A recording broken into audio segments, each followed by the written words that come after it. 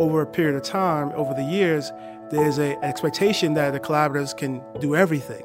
And we have to know that we cannot do everything, not on our own, which is why we have to identify who our partners are, what supports truly are missing in our communities, and how do we, address those service gaps. That was Sheriff Deem Ibrahim with the East River Family Strengthening Collaborative in D.C., talking about sustaining effective partnerships.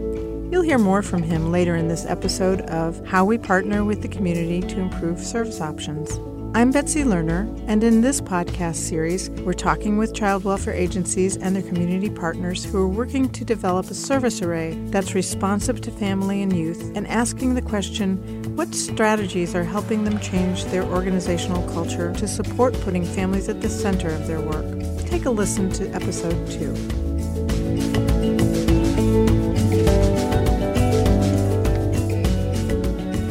Previous episode, you heard about what child welfare agencies in Kentucky and the District of Columbia are doing to put prevention services into practice and the importance of strong leadership. But the agencies aren't doing it alone. Collaborative partnerships are essential to their efforts to build prevention services for families.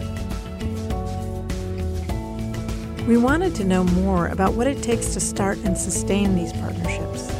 If you're listening to this podcast, you're probably familiar with the Child and Family Services Review that the federal government conducts to help states improve safety, permanency, and well-being outcomes for children and families.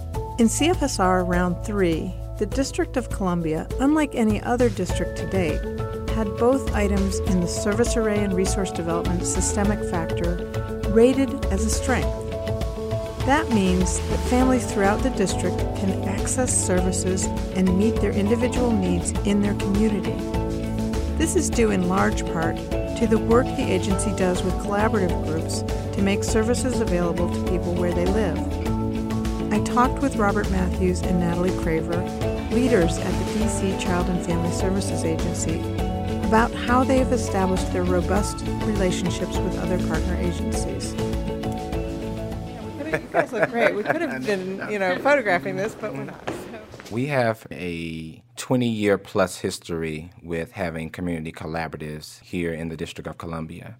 And so what they've been for us is a partner when children and families come to our attention, at times when there may not be a disposition or a finding through a child protection investigation.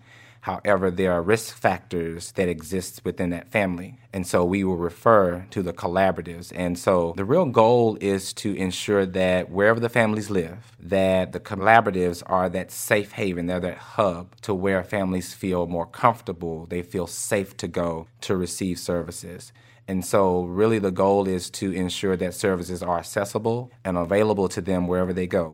We partner with a number of nonprofit organizations across the city to provide community-based child welfare prevention services, and that ranges from our longstanding partnerships with the Healthy Families Thriving Communities Collaborative Agencies, which are 5 nonprofits that are strategically located across all 8 wards of the city, to serve as our community-based case management supports to our families. Once we determine that a case no longer is at the risk level or that we have safety concerns to warrant a case staying open with CFSA, we will step that case down to community-based supports, which are all voluntary, to support families so that they can strengthen their families and their communities and continue to access resources and supports as needed, as well as an array of housing supports.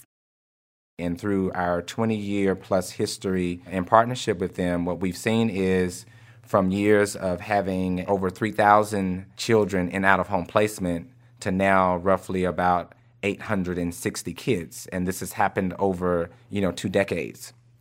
And they've played an integral part in helping to reduce that, because when you have a child that's been removed or separated from their parents, and then you have what we call an out-of-home placement case, when reunification or guardianship or adoption has been established and finalized, then they still need ongoing support because they have to go back home or have to go back to another family. And so the collaboratives have played an integral role in providing those supports necessary, hopefully to where we don't have to see those families again, to where they've been self-sufficient simply because of the services and support they've received from the collaboratives. To investigate further, I asked Robert and Natalie to explain how the Healthy Families Thriving Communities Collaborative agencies all work together with CFSA and how their strategies have evolved over the 2 decades of collaborating. one of the main tenets that we've tried to push is public-private partnership.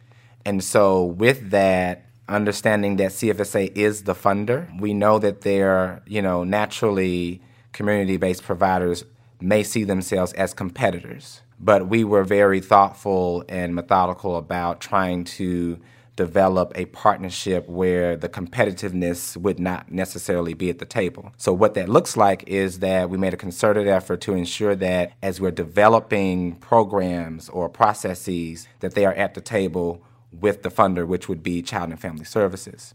So we meet with them regularly, monthly. They have a lot of say and involvement with, how should contracts be written so that it's fair, but understanding that all communities look different. What they bring to the table is their understanding of their community. And so really they've been so informative to help make CFSA aware, hear the needs of the community, and then it then becomes CFSA's job to figure out how do we resource that, how do we make that possible and turn it into a reality. It's not us just talking to them, but it's them providing information back to us, as well as through the collection of data, which has evolved over time, definitely under Natalie's leadership. We've been able to collect more data, which has helped informed how we should move forward in better supporting families and children. Partnerships take effort, and it takes time, and they evolve over time. So being able to engage a community-based provider, I'm going to use that term first before it gets to a partner, because you're a provider at first because we're a funder and we're providing funds to provide a service. True partnership comes when both can sit at the table and help develop and not just be provided a directive. So the partnership has to come when the agency, the funder, can shift its perspective on being a funder versus a partner. And so you really have to begin to turn the page on that as well and be able to allow your providers to have a voice and have a say. Now, what we have to understand is that you may not reach full consensus. We may not get everything we want. The provider may not get everything they want, but you can meet in the middle and make some compromises. And that's the beauty of a partnership. That's really the beauty of family. Who gets everything that they want? No one does that. And so I would really, really urge those who are just beginning this work to think about, some of those particular first steps in trying to build their community service array. I also had the opportunity to hear from May Best, Executive Director of the East River Family Strengthening Collaborative for the last 20 years, who was at CFSA when their collaborative efforts first started. Hi, my name is May Best. I am the Executive Director of the East River Family Strengthening Collaborative. So I've been in that position for 20 years. The organization has been around for 21 years. I was at CFSA actually when the idea of the collaborative movement first started. So East River was the very first collaborative founded. So all of the community partners, and there were a lot of people that came together to say that they agreed with the idea of family preservation and prevention and keeping children out of the child welfare system. So everybody throughout all of the 8 wards of the district came together, and they all decided, I was part of the planning process as well, that we would develop organizations or groups in the various wards to work with CFSA. At the same time, CFSA was looking at bringing their workers to the community, diverting children from coming into foster care by referring children to community partners.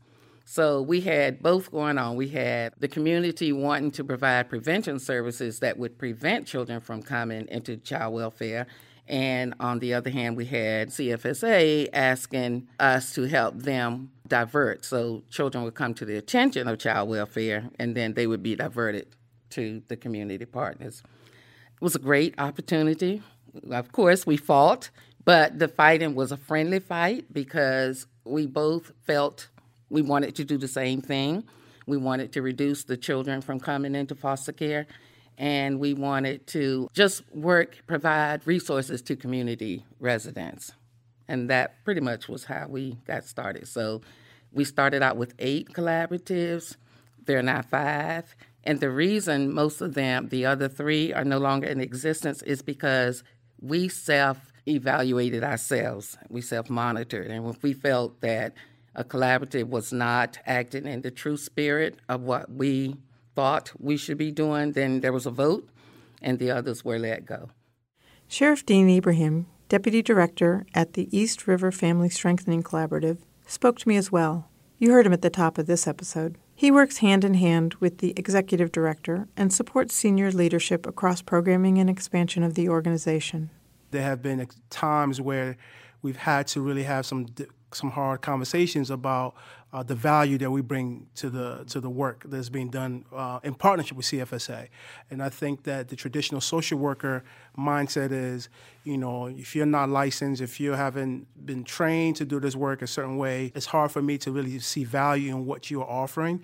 And I think because of the experience of being co-located and working in partnership together, I think that has really helped to curb some of that stereotype or those biases that were there prior.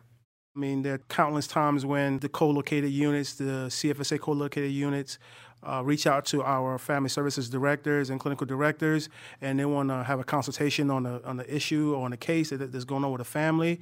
And literally, they have impromptu staffings at 4 or 5 o'clock in the evening, and everybody gets in the room and they really kind of hammer out how they're going to tackle the issues, and they have great successes. So that happens all the time. Even before it gets to that level, once the cases are being worked by the social workers, they have informal, consultation with our family support workers, and, they're partnering on cases, they're reaching out to get resources in the community, or sharing resources with one another. So it definitely has come a long way in that respect for each other's role.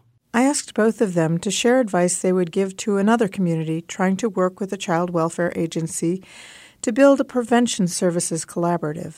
The first thing to do is to bring your community together, to talk about what's there, what's not there, what can you do, and just start having community conversations. Then I would go to the child welfare agency, talk with them about what you'd like to provide, to the community, and asking if there's any way they can be a partner. Initially, it's not always money. So initially, it's like maybe money to just come together to talk. And then you work together to develop a plan as to how the child welfare agency and other partners can come in. So it's like you just come together, have your community conversations. This is what we did in the beginning, and this is how we've grown. And I think this is the best way to start out. Just to add to that, I would say also in that process of formation, I think it's important to know what you are trying to address. Know what purpose you are there for, and staying to that script, sticking to that script, playing to your strengths. You can't do everything, so you got to know where your value is in the process. So some of those things I think are essential and critical for any network, any coalition, any movement, because it's important that you don't dilute and stretch yourself in the process, because then you start having some challenges. Even though CFSA has well-established partnerships with collaboratives in the nation's capital, other agencies around the country are just getting started. Eric Clark, the commissioner for the Department for Community-Based Services in Kentucky, revealed how his agency is beginning to reach out to communities to make positive changes in their organizational culture and build collaborative relationships.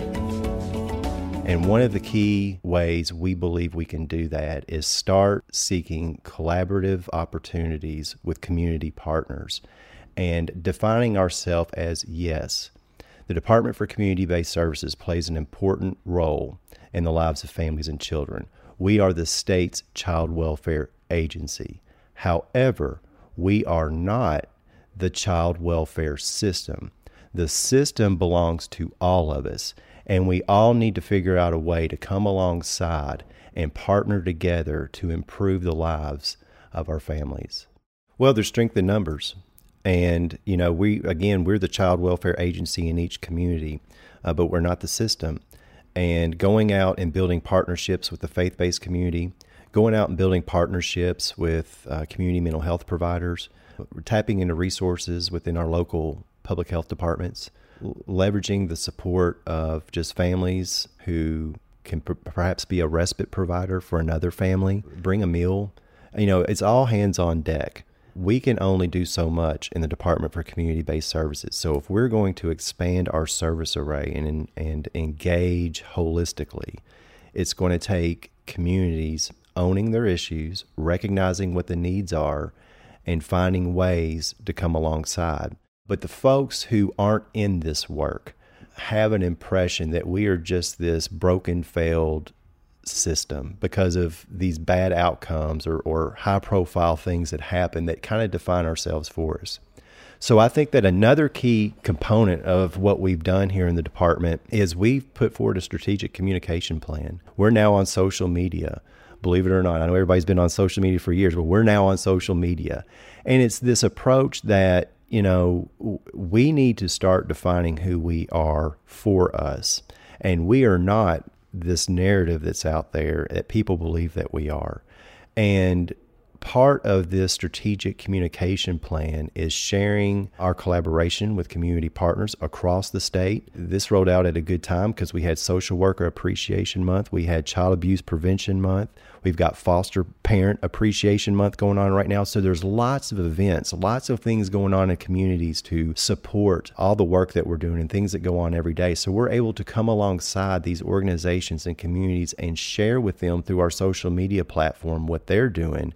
And what we're finding is they very much want to share what we're doing on their social media platforms. So there's that true, genuine partnership and collaboration going on that has trickled down where I think people are seeing a different culture in our agency. They're feeling a different culture, and there's a different narrative going on out there right now that we're very excited about.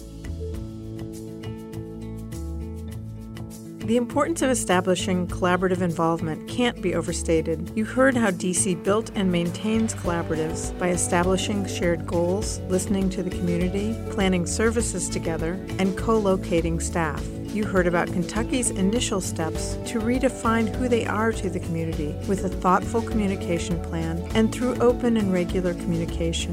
With input from partners working closely with the members of communities you serve, your agency can better understand these members' needs and work together to build a system that strengthens families.